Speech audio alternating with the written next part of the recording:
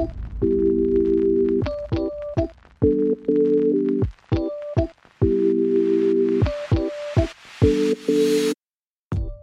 welcome to the Freedom House Church Weekend Message. Today, you'll be hearing an exciting message from a communicator on our teaching team. Whether you're just waking up, on your way to work, or going for a relaxing evening walk, we know this message will equip you to experience Christ's freedom today and every day. So enjoy.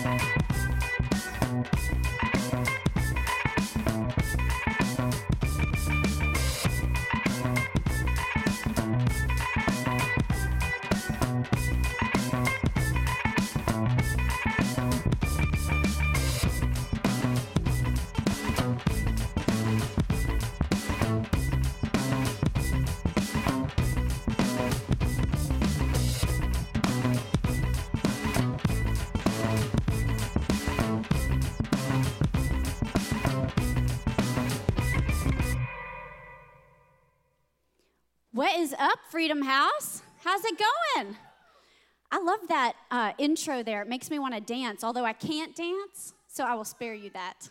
Well, so excited that you guys are here today, and if you're joining online, welcome. So glad to have you today. For those of you I haven't had an opportunity to meet, my name is Diana Henderson, and my husband and I get to be the campus pastors at our South End campus, way down yonder.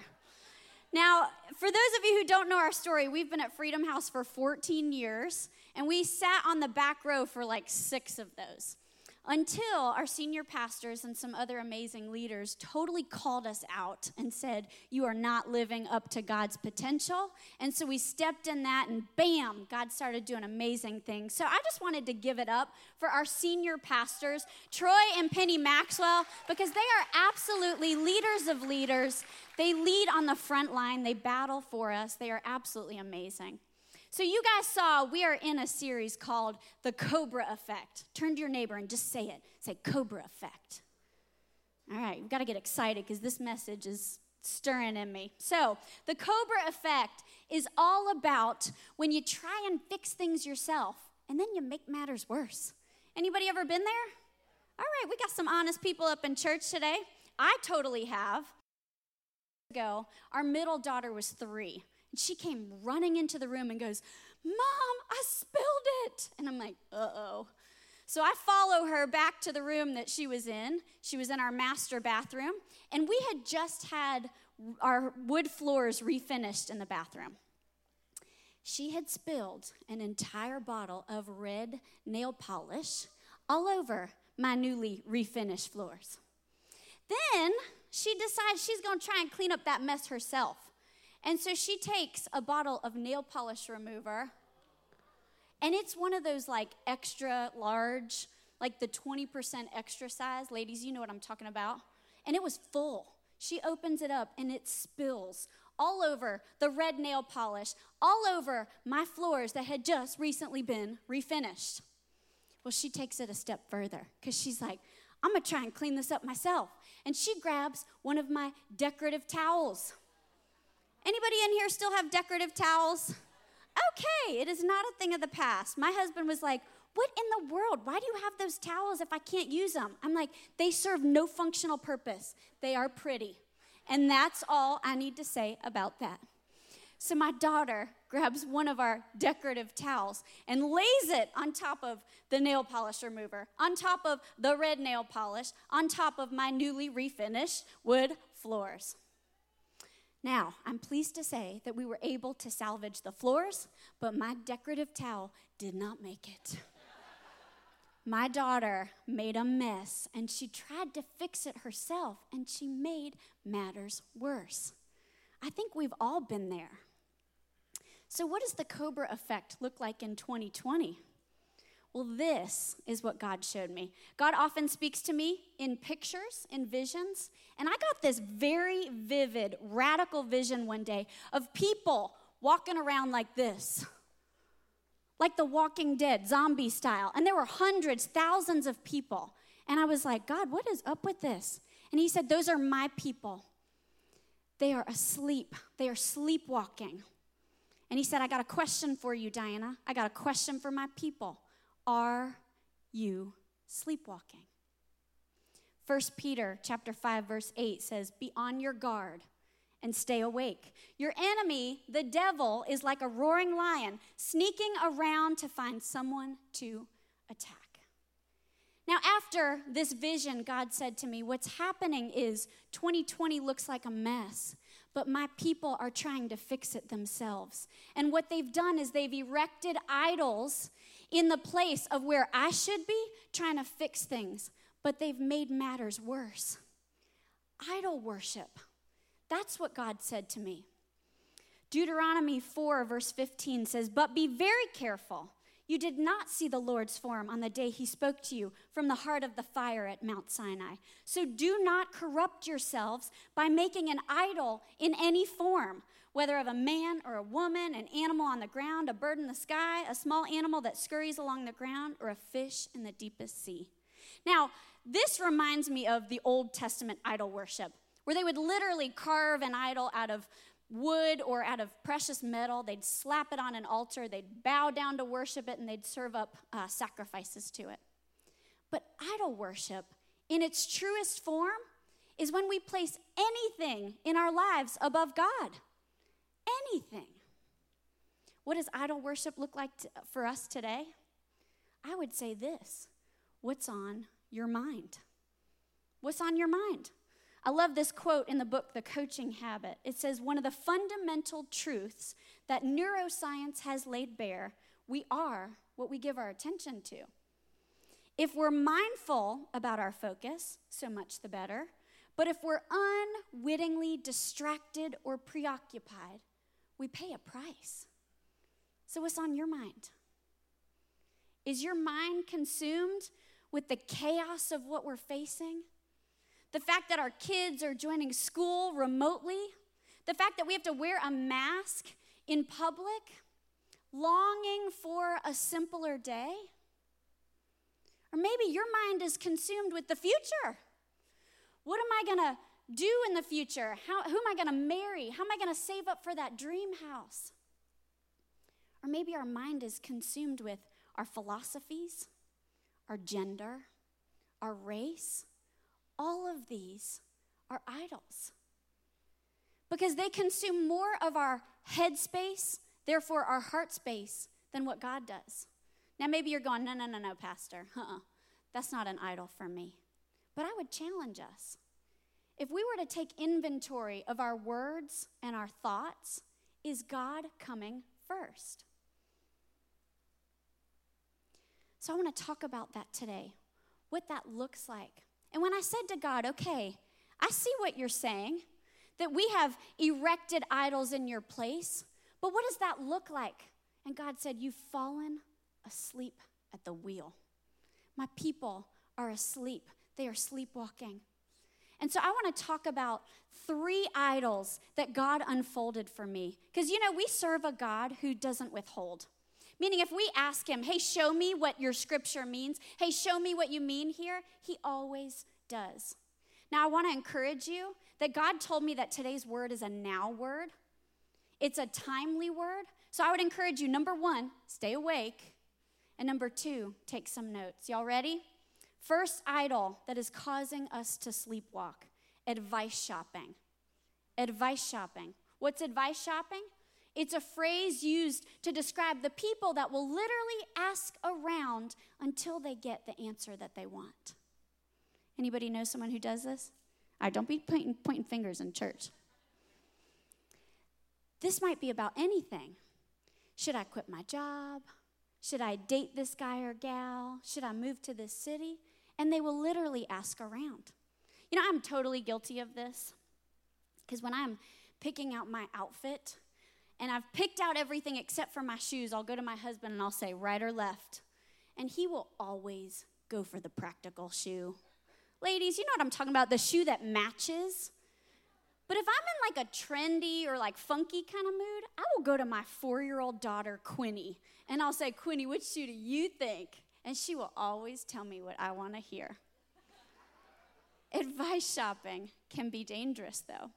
You know, as a pastor, I can totally spot the advice shoppers because they're the ones that will call me and say, Pastor Diana, fill in the blank. Should I date this guy or gal? Should I quit my job? And I will say to them, what is God telling you to do? And they will respond with the 5 different sources that they asked before they came to me, and not a single one of them was God. There's a great example of advice shopping in the Bible that I wanted to share with you today. A man by the name of Rehoboam. Now, Rehoboam was Solomon's son, and Solomon came from King David. Now, what's interesting is Solomon in the Bible had upwards of 1,000 concubines. Those are basically lovers. And let me just say that is not okay in God's eyes. That's for a whole nother message. But you can imagine, if he had upwards of 1,000 lovers, he probably had a lot of kids, right? But Rehoboam was the only named son in the Bible. So we pick up in this story, Rehoboam is stepping into kingship from his father Solomon. This is 1 Kings chapter 12, verse 3. So they sent for Jeroboam. All right, time out. Y'all ever read the Old Testament and you're like, all these Old Testament names, and they start going back and forth, and they can get a little bit confusing? Anybody with me? Maybe that's just my problem? Okay. Well, I brought some friends with me today that I thought might help us keep these characters straight. On my right here, we've got Rehoboam, also known as Buddy the Elf. Now, y'all are acquainted. Over on my left here, you've got Jeroboam, also known as the world's most interesting man. You've probably seen him in commercials. All right, you got the 2 characters straight? Good. All right, let's keep going. So they sent for Jeroboam, and he and the whole assembly of Israel went to Rehoboam and said to him, your father put a heavy yoke on us, but now lighten the harsh labor and the heavy yoke he put on us, and we will serve you. Rehoboam answered, go away for 3 days and come back to me. So the people went away. Now, what's happening is Rehoboam was stepping into kingship for his father. And the people are saying, your dad was a tough ruler. King Solomon imposed harsh labor and heavy taxation on his people. And so they're saying, please go easy on us. And Rehoboam decides he's going to consult some counsel. Now, the Bible says seek wise counsel, right?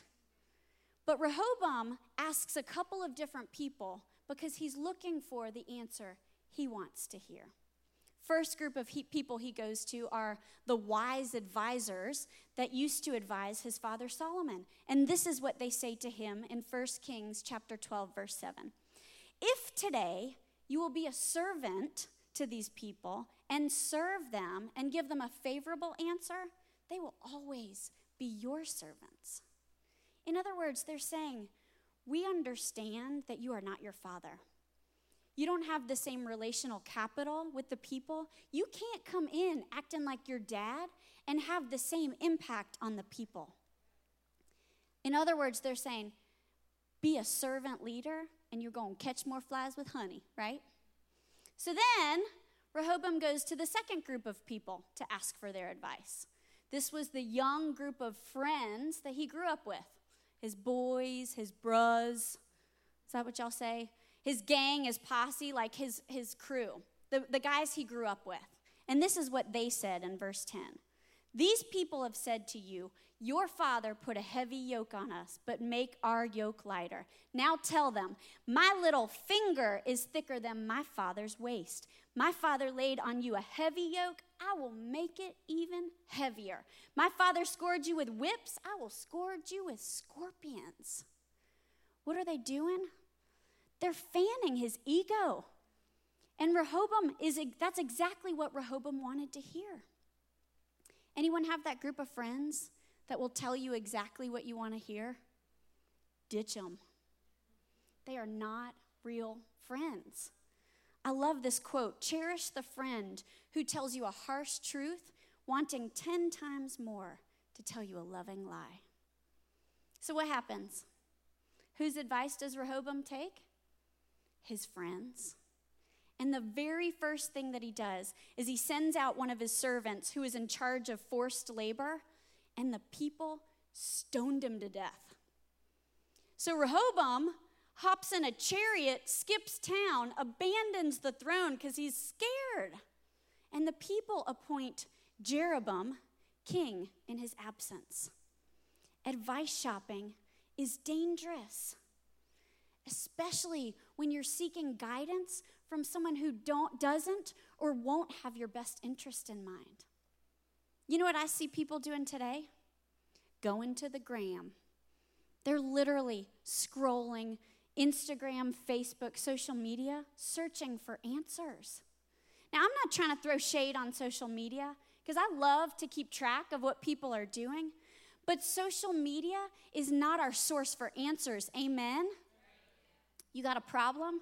I know a really good therapist, and his name is not Mr. Insta. So what's the alternative? Bring your groan to the throne. Bring your strife to Christ. Isaiah 30, verse 21 says, whether you turn to the right or to the left, your ears will hear a voice behind you saying, this is the way, walk in it. You know, God always answers with his best if we would just bring our challenges to him. And I got to imagine that as the creator of the universe, he probably has our best in mind. Number 2, idol that's causing us to sleepwalk, moral convenience. Moral convenience.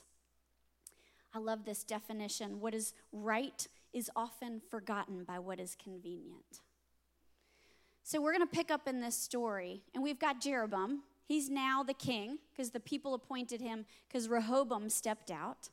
And Jeroboam is having this self-dialogue. Anybody ever do that? Like you're like processing through a whole conversation in your head or out loud by yourself? Okay, I do that all the time, usually in my head because I don't want people to think I'm weird. But this is where we pick up 1 Kings chapter 12, verse 26. Jeroboam thought to himself, the kingdom will now likely revert back to the house of David. Remember, Rehoboam came from Solomon. Solomon came from David. So that's the lineage of the authoritative ruler. If these people go up and offer sacrifices at the temple of the Lord in Jerusalem, they will again give their allegiance to their Lord Rehoboam, king of Judah. They will kill me and return back to King Rehoboam. Jeroboam is freaking out with insecurity. You know why? Because he thought that if the people were to worship the one true God, that they would go back to their original ruler.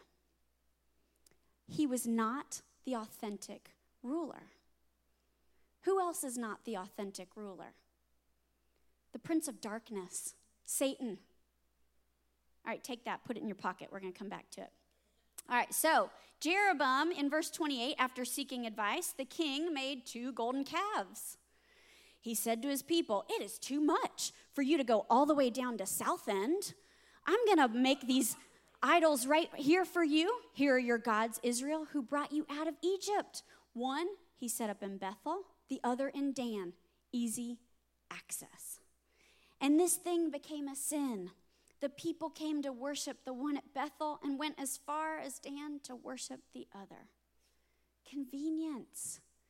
Jeroboam decides that if the people were to go worship the one true God, remember, they would default back to the other ruler. So instead, he sets up false idols in close proximity to the people to make it convenient for them.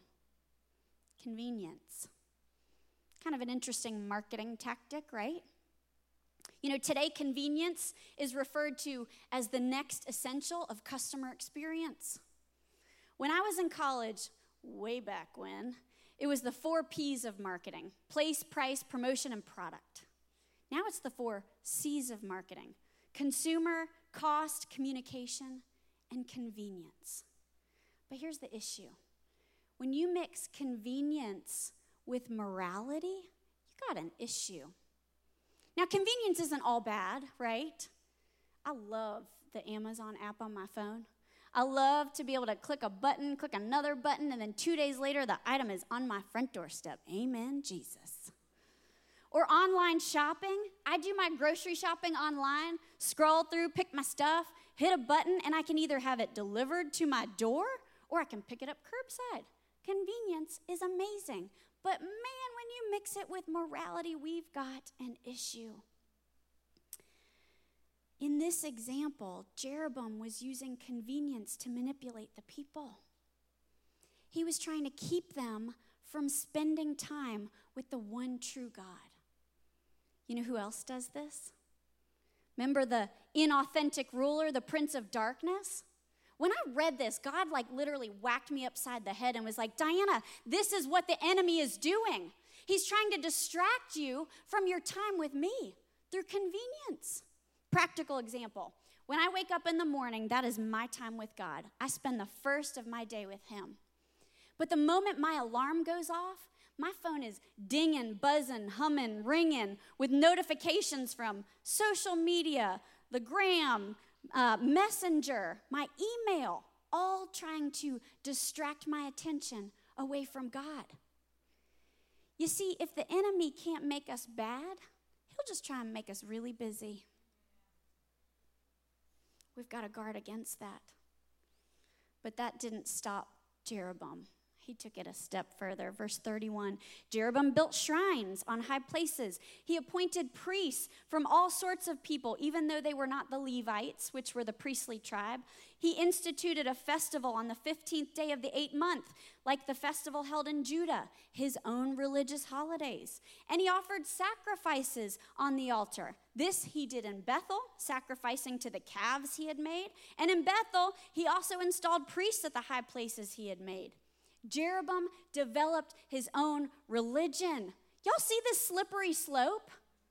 It started with just convenience, and man, it slided into a whole religion. But what does that look like for us today? What's moral convenience look like for us today?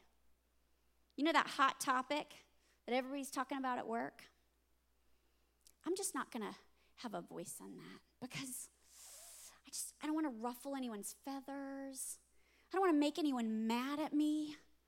I know what they're saying is wrong, but I'm going to zip my lips. How about pedophilia? Forget the fact that it's morally wrong.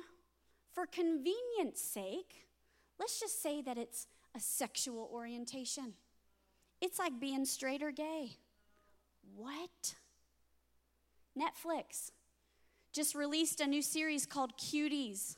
11-year-old girls twerking. I am sorry, but their target audience is not other 11-year-old girls. Disney just produced a show called The Owl House, and the main character is checking out bisexuality and learning how to do witchcraft. Guys, we've got to wake up. We can't become numb to the things of society knowing that they are immoral. You know, in the book of Revelation, Jesus was warning the church of Thyatira. He was warning them against tolerance because they were slipping into immorality and idolatry. So how do we combat this? I love this scripture. 2 Timothy chapter 4, verse 1. I solemnly charge you in the presence of God and of Christ Jesus, who is to judge the living and the dead, and by his appearing and his kingdom, preach the word as an official messenger. This is for all of us, by the way. Be ready when the time is right, even when it is not. Keep your sense of urgency, whether the opportunity seems favorable or unfavorable, whether convenient or inconvenient, whether welcome or unwelcome. Come on, somebody, this word is for today. Correct those who err in doctrine or behavior. Warn those who sin. Exhort and encourage those who are growing towards spiritual maturity with inexhaustible patience and faithful teaching. That says it all right there. All right, I'm almost done. Number 3, idol that's causing us to sleepwalk. Refuting correction. Refuting correction. Now, I know that sounds kind of formal, but this is basically when we no longer have ears to hear wise counsel. This is when we are so stuck in our own convictions, especially the wrong ones, that we've developed an unteachable spirit. You know what the root of this is? Pride. Proverbs 16, verse 18 says, pride goes before destruction, and a haughty spirit before a fall. We see this manifest today in the form of cancel culture. How dare you love me well enough to correct me? I'll just stop answering your phone calls. I'll stop responding to your text messages. I'm going to mute you on social media. I'm going to stop buying your product. I'm going to stop attending your church. Y'all know what I'm talking about? This is dangerous ground. There's an example of this in the Bible. A man by the name of King Asa. And what was happening in this story is he was being attacked by an enemy army. And they were building a fortress around his kingdom. That was an old military tactic where they would basically build up a wall, block them in, and starve them to death. So here's how King Asa responds to this. 2 Chronicles chapter 16, verse 2. Asa took silver and gold from the treasuries of the temple of God and the royal palace. And he sent it to Ben-Hadad, king of Aram, who lived in Damascus, with this message: let's make a treaty, like the one between our fathers. I'm showing good faith with this gift of silver and gold. Break your deal with Baasha, king of Israel, so he'll quit fighting against me.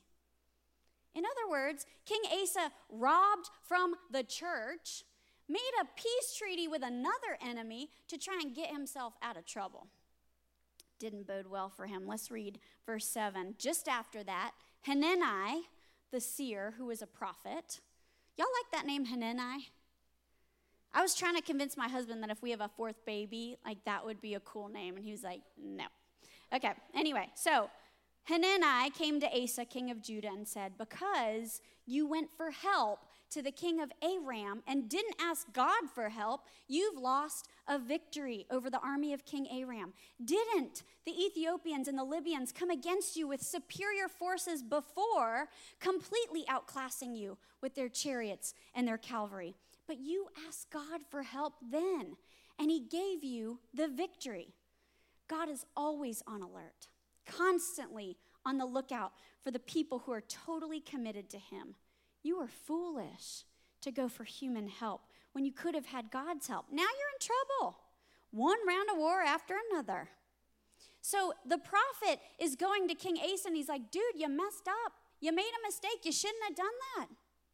How does King Asa respond? I'd like to say that he was like, you know what, man, you're right. I appreciate you. Thanks for calling me out on that. And repent from God, right? Nope. He doubled down in his anger. He threw the prophet in prison, and then he started abusing his people. The Bible says that later in life, King Asa contracted a foot disease. It was probably gout. That was common at that time. And in that case, instead of seeking God for help, he just goes to the medical doctors. You know what the end of that scripture says? I'm going to read it for you because this is good. Then Asa died.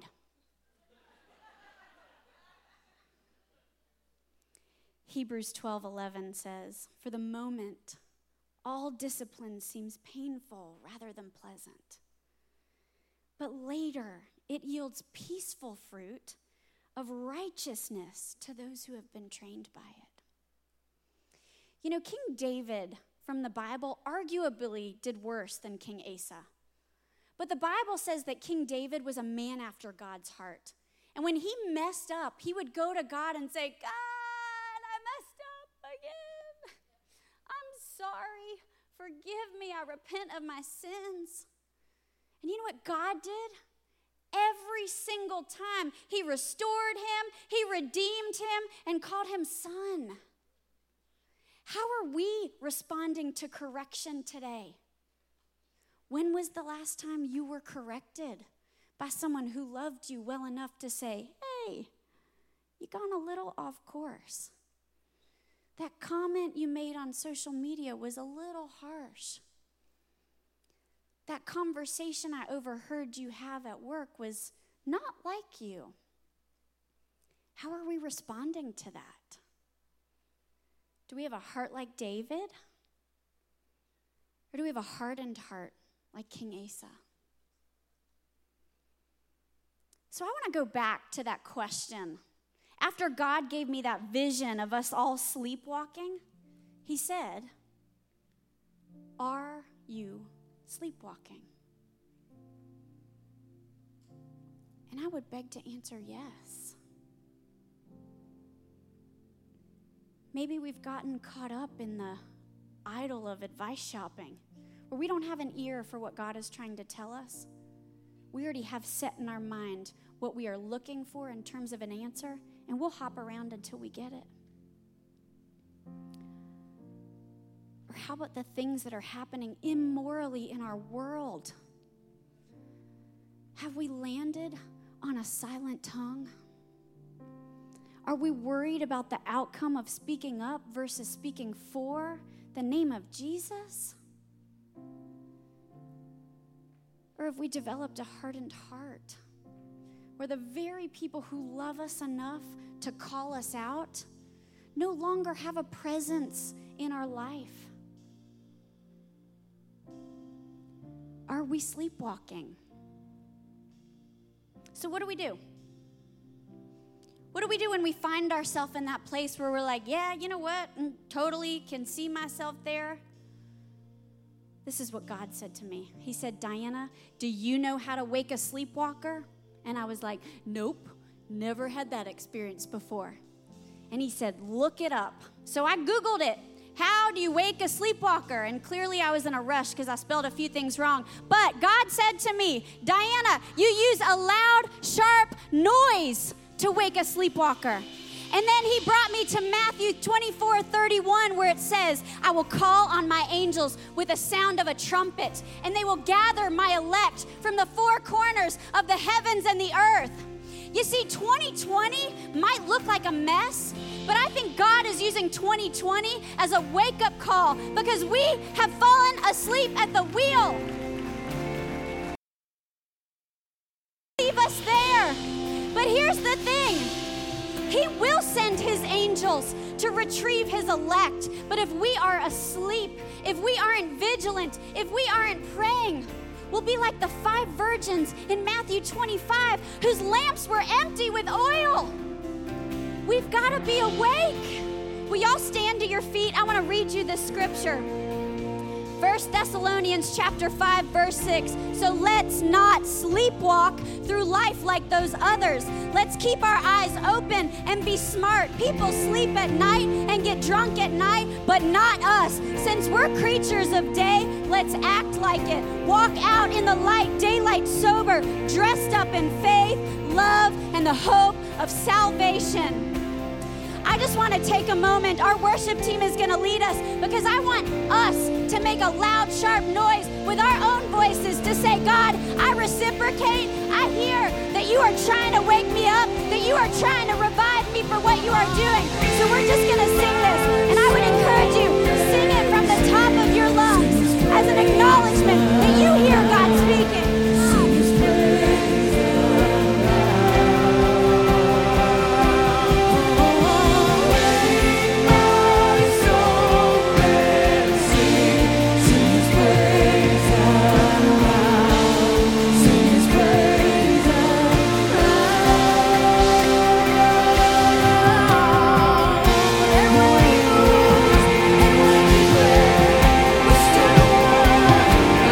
Stand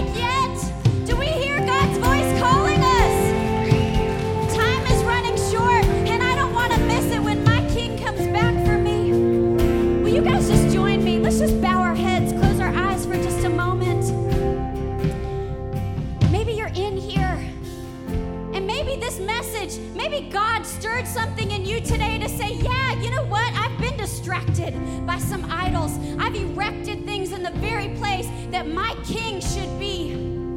There's no shame in that.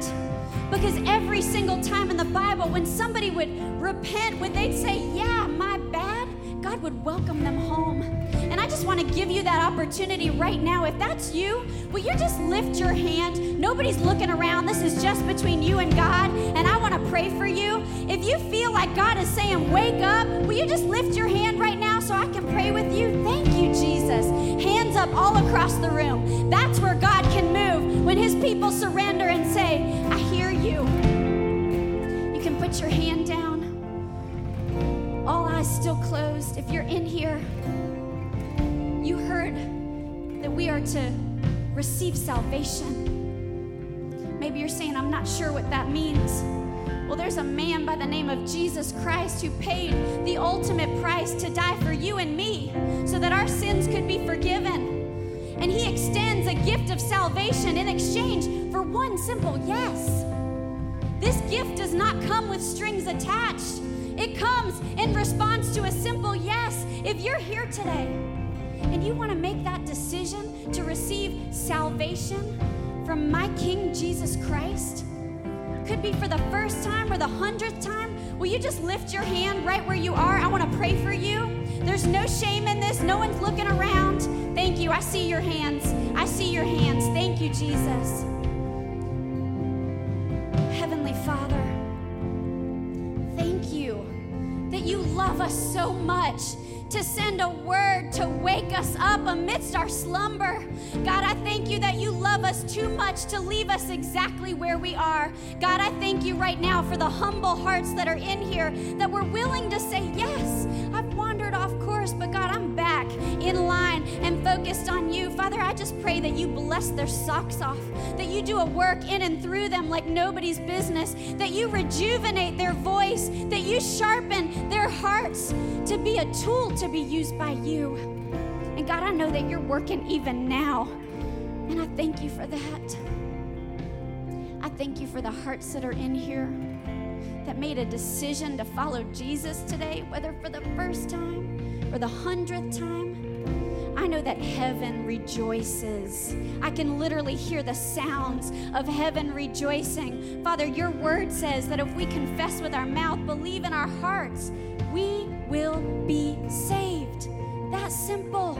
I thank you for these hearts. I thank you that today their salvation is secured and all heaven rejoices. Father, we love you. We honor you. We declare that we are awake, and this is all in the mighty name of Jesus Christ. Everybody said, amen. Amen. Amen. Thanks for tuning in. If you enjoyed this message, we encourage you to spread the word. Share with your friends and family on social media, and make sure you subscribe to hear a new message every week. Really love the message? Well, we want to hear from you. Make sure to leave us a review below. Want more Freedom House content? Follow us on Instagram @Freedom House and subscribe to Freedom House Church on YouTube. We hope you are equipped to experience all that God has for you this week, and we'll see you for our next Freedom House Church weekend message.